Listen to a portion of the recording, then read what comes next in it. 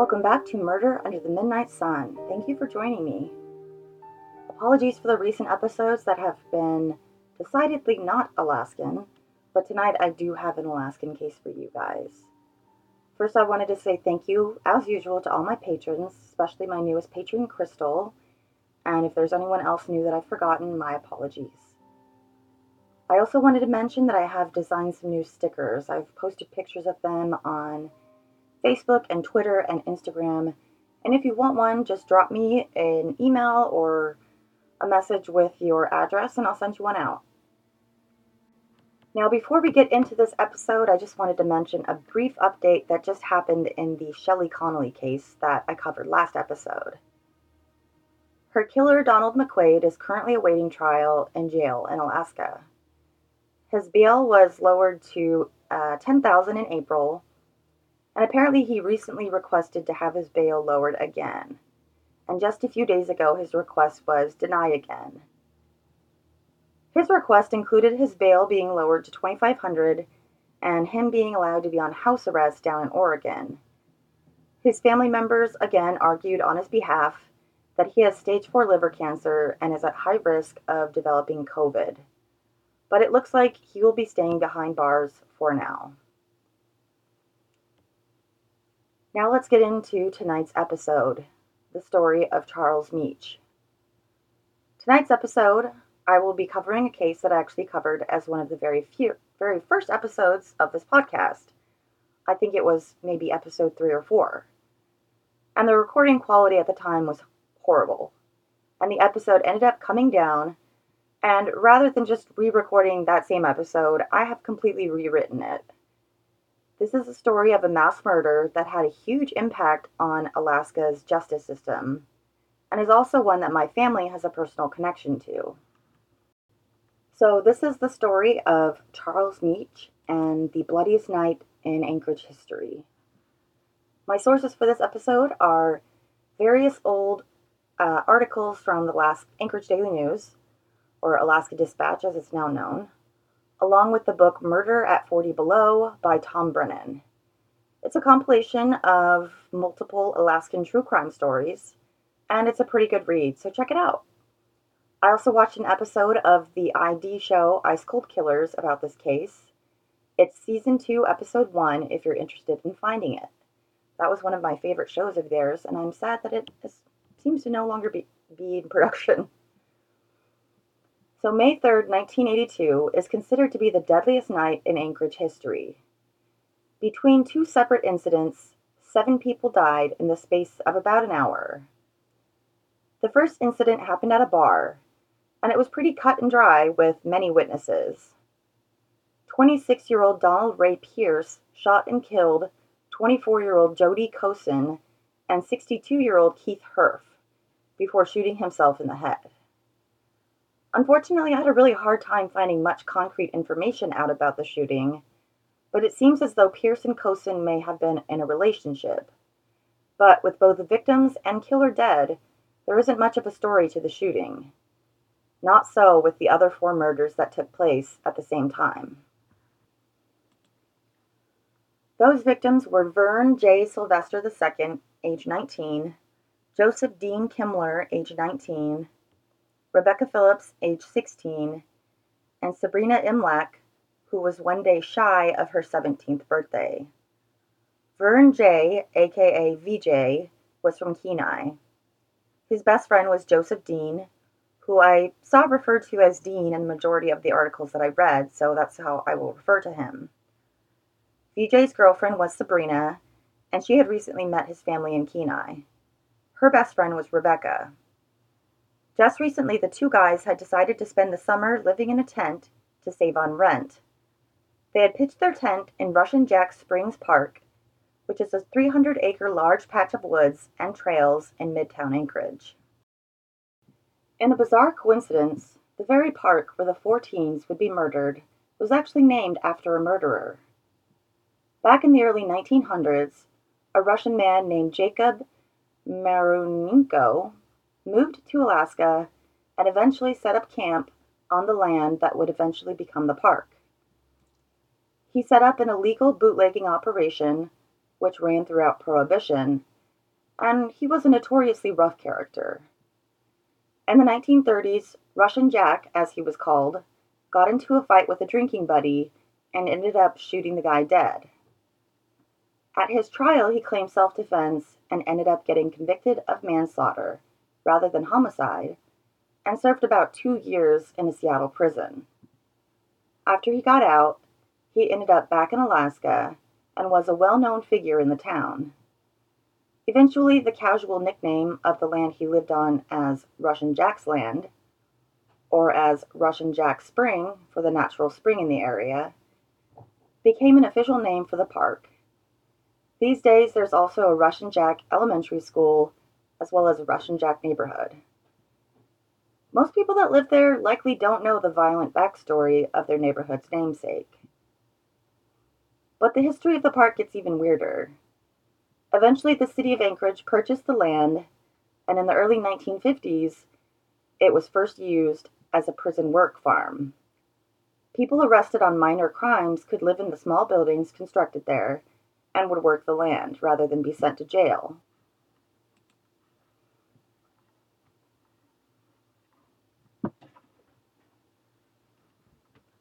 A lot of them, especially those that didn't have a home to return to, liked it there so much that they would commit more crimes just to go back to the farm.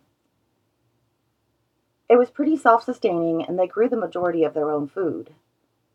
The farm had the lowest security level possible. There was almost nothing preventing any of the prisoners from just walking off the farm when no one was looking. But surprisingly enough, it didn't happen very often. It was just that nice of a prison facility. The farm lasted for a few decades until it was closed in the 1970s. So what does one do with the land that was formerly a prison camp? Obviously, you turn it into a golf course, which still exists to this day. It's still a popular location for outdoor activities and also has a playground, a skate park, hiking trails, and a chalet. So this location must have seemed like a relatively safe place to pitch a tent. There are pretty much always people out on the trails, whether hiking or skiing, and it's just a short distance out of the park back to civilization. The two boys had been living there since the weather had turned warm, and they'd had no problems.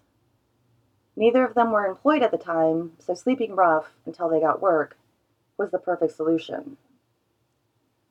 The night of May 3rd, the teenagers were cruising around in Dean's car when they decided to swing by the park and grab the boys' jackets from the tent because the evening was getting chilly. As they were walking to the tent, Dean ran ahead to grab the jackets and noticed a tall, slim man standing by the tent.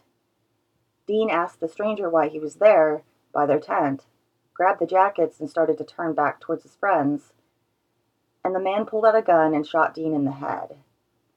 Then he turned towards VJ and shot him in the head as well.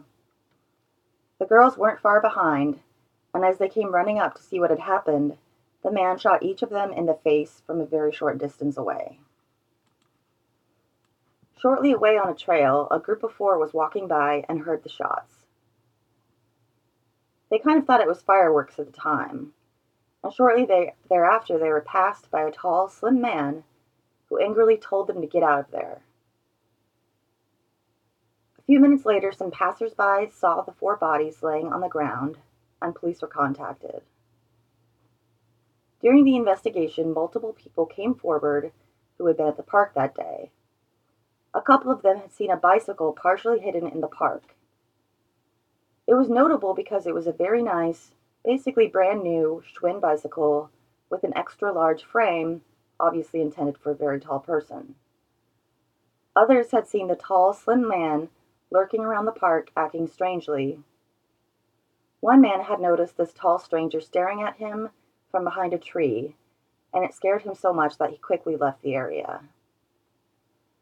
One of the witnesses had looked at the bicycle quite closely because it was so nice, and he was able to recount the brand and a very specific description.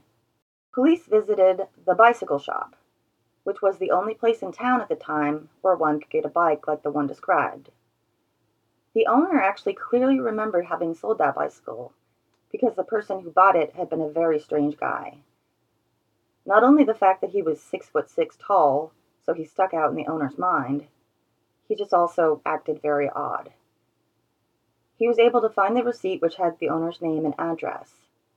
The purchaser was 34-year-old Charles Meach, and he lived at 2900 Providence Drive. Detectives quickly realized that was the address of API, or Anchorage Psychiatric Hospital. Law enforcement quickly found Meach and interviewed him in regards to the murders at the park, to which he absolutely denied involvement. But unnervingly, when they checked his name in law enforcement archives, they found out that he was already a convicted killer. Charles Meach was born in 1948 in Traverse City, Michigan. His mother had severe schizophrenia and spent the majority of his childhood in a psychiatric hospital. From the time he was a teenager, Meach had a criminal record, which grew longer with each passing year, and included a variety of offenses such as drug-related crimes, theft, trespassing, and many charges of assault. He had anger issues, which led to him acting out aggressively on many occasions. He had a hard time understanding and fitting in with society and understanding societal cues. He had a really hard time figuring out how he was supposed to act in normal day-to-day situations. By the time he was an adult, he had already been arrested several times in different states, and his dad was fed up with him and had him confined for a short stint in a mental hospital. But it did not seem to help him at all, and when he got out, he left Michigan for good and made his way, sleeping rough, headed west before he ended up in Alaska. By 1973, Meach was in Anchorage, and he had recently been rejected by the Army, which could have been part of what led to the violence that was to come. I couldn't find an exact date for this first murder of his. Every article I read on it just said 1973. And what's even more shameful is that about 95% of the articles I read just referred to the victim as, quote, a mentally retarded Alaskan native. Actually, his name was Robert Johnson, and he was a 22-year-old mentally handicapped grocery bagger. A family friend told my mom years ago about how he had worked at a grocery store the year he graduated from high school in '73, and that he remembered his coworker being murdered. Johnson's battered body was found in a popular downtown Anchorage park called Earthquake Park. Listeners may remember me mentioning this in the James Dale Ritchie episode. Witnesses at the time described a very distinctive truck being in the area that night, which led law enforcement to questioning Charles Meach about the crime. When he was questioned by Detective Ralph Christensen, he easily confessed to the murder, and he said he had beaten the much smaller Johnson to death because he hated the sound of his voice, and he compared his voice to that of Richard Nixon. Apparently, the two of them did not know each other before that night, but had met in a strip club and had apparently ended up drinking in the park together when Meach's aggressive side took over. Johnson had been beaten so badly that law enforcement at first thought that he may have actually been hit by a vehicle. He was jailed and charged with first-degree murder. While awaiting trial, he spoke with several psychiatrists who determined that he had paranoid schizophrenia and was not sane at the time of his actions. At the time of his trial, Alaska did not have the ruling in place for guilty but mentally insane. They only had the option of having him ruled to be not guilty by mental defect. So even though they knew that he had obviously committed the crime, he would be placed in a mental health facility until doctors determined that he was fit to be released. There was no specific time period placed on his stay in a mental hospital, and he was sent to Atascadero Mental Hospital in California to receive treatment. Meach was exceptionally smart with an IQ of 125, and he would later admit that he figured out what to tell the psychiatrist at the facility so that they would believe that his treatment was really working. So while it seemed like he was showing improvement, internally he still had the same violent thoughts. Although he can't have been too good at completely controlling it because he would admit to a doctor there that he still fantasized about rape and murder. And that really reminds me of Edmund Kemper. For those of you true crime nerds like myself, he was the same way, very intelligent, and basically figured out how to pass all of the psychiatric tests so that eventually the doctors in the place where he was started to think he, might be able to be rehabilitated. Meach had originally been sent to Atascadero because it was a much more secure facility and was intended to be a long term facility for violent offenders. But by 1980, the doctors there deemed him to be in recovery, and he was sent back to Alaska Psychiatric Institute, which had a much lower level of security, and which was not intended to be a long term facility. They had the mission statement of helping people with psychiatric issues so that they could return back to society and back to their normal lives. The California facility told the Alaskan doctors that in order for Meach to remain in a state of recovery, he must be held in a secure facility and given regular doses of Thorazine, and not to be given access to alcohol. But the doctors in Alaska completely fell for Meach's pretense at having been totally recovered, and many of them started to see him as just a normal guy that didn't even need to be in the psychiatric hospital. Over the next 2 years, Meach was slowly titrated off of Thorazine until he got to the point where he was allowed to choose when he needed to take Thorazine, which, in my non professional opinion, is a terrible idea for someone with schizophrenia, since they are well known to stop taking medications when they feel better. But perhaps this wasn't as well known 40 plus years ago. It should be noted that the superintendent of API at the time, Superintendent Robeson, did not believe that Meach was truly in recovery. He had visited him previously in Atascadero, and when Meach ended up at API, Robeson requested that Meach be transferred into a higher security wing of the hospital, and that he should never be given any sort of provisional release. He actually believed that Meach was the most dangerous person in the hospital. Unfortunately, Robeson retired soon after that, and it seems as though Meach's doctors either never heard the advice or chose to ignore it. And approximately 6 months prior to the Russian Jack Springs Park massacre, Meach was given day leave where he could check out of the facility and get a job. And eventually his day leave was 10 hours. The plan was for him to eventually be released back into society after doing this for several months. During his day leave, he was able to get jobs at Sears department store and a small grocery store called Patrick's. Both stores knew that he lived in a mental health facility, but because of privacy laws, API was not allowed to tell Meach's employers that he was actually a murderer. They just believed he was someone that had issues with alcohol.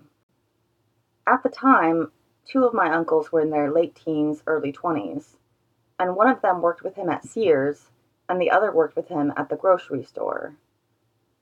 Both of them knew who he was. I mean, how could they not? He was a 6'6", very strange guy that rode a very memorable looking huge bicycle all around town. Both of my uncles were kind of young dudes at the time.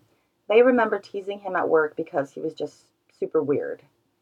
He had a tendency to say extremely odd things, and he didn't really ever make friends at all. And while his employers knew that he lived in a mental health facility, his coworkers did not. Meach was also enrolled in classes at the University of Alaska Anchorage at the time and attended AA meetings. So he was definitely interacting with a lot of different people, many of whom would later remember him very well. During this time period, many women experienced odd and creepy encounters with him, which they would later tell news outlets after his 1982 arrest. And since Meach was now making money, he was able to save up and buy guns. One was a .38 caliber, which he called the Consumer, and he also purchased one that was a .41 caliber, which he called Mitch Tuffy. but the consumer is the weapon with which he would later kill VJ, Dean, Sabrina, and Rebecca just a few months later. Obviously, there was enough security at API so he couldn't bring the weapons in, but he later told police that he buried them somewhere in the woods near API, and he had to pay someone else to buy bullets for him, since for some reason those were harder for a convicted killer to get than guns. So fast forward to May 3rd.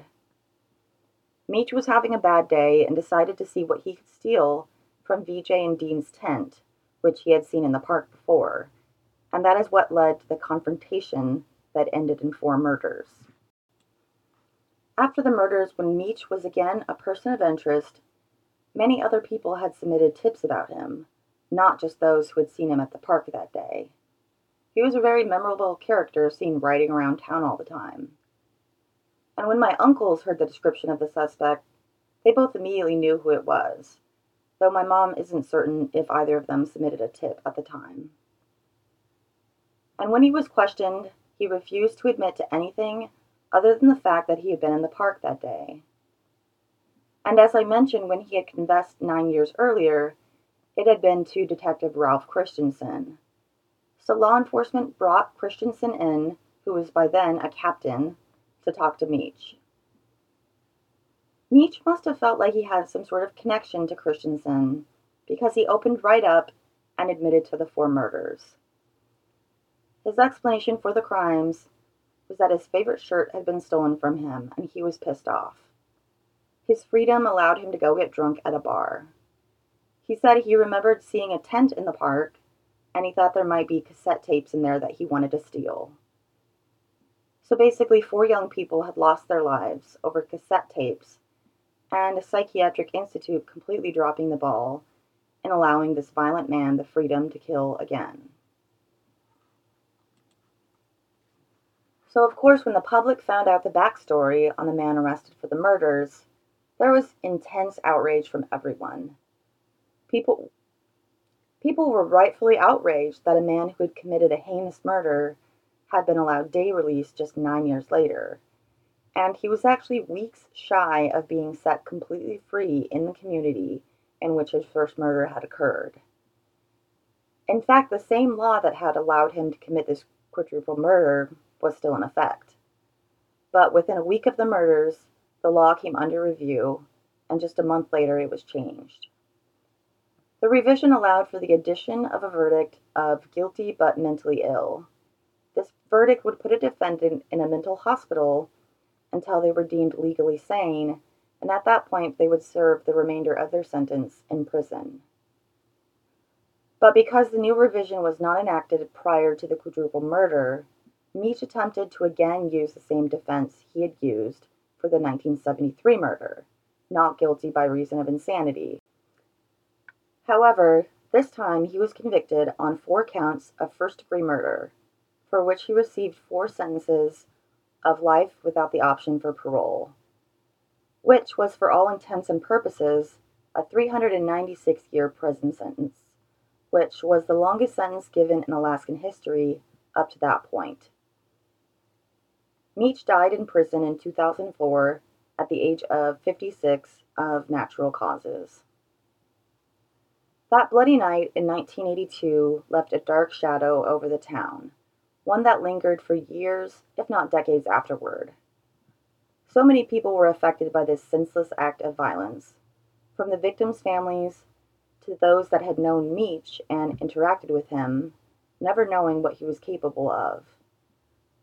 My mother, who was only a few years older than the teenagers when they were murdered, told me that for decades after this crime, every time she had to drive near Russian Jack Springs Park, she would get a haunted feeling just thinking of those poor teenagers whose lives were abruptly cut short on a May evening at the park. Thanks for listening to this episode. Such a sad story. I couldn't help but think about who those teenagers may have grown up to be. They would all just be in their 50s now, maybe having grandkids and maybe headed towards enjoying retirement. I'm trying to hold myself to a more strict recording schedule, so the next episode will be out within 2 weeks or less. And remember, if you want stickers, feel free to contact me. Sorry for the horrible narration this episode. I'm just like stumbling over my words today. But thank you. See you next time.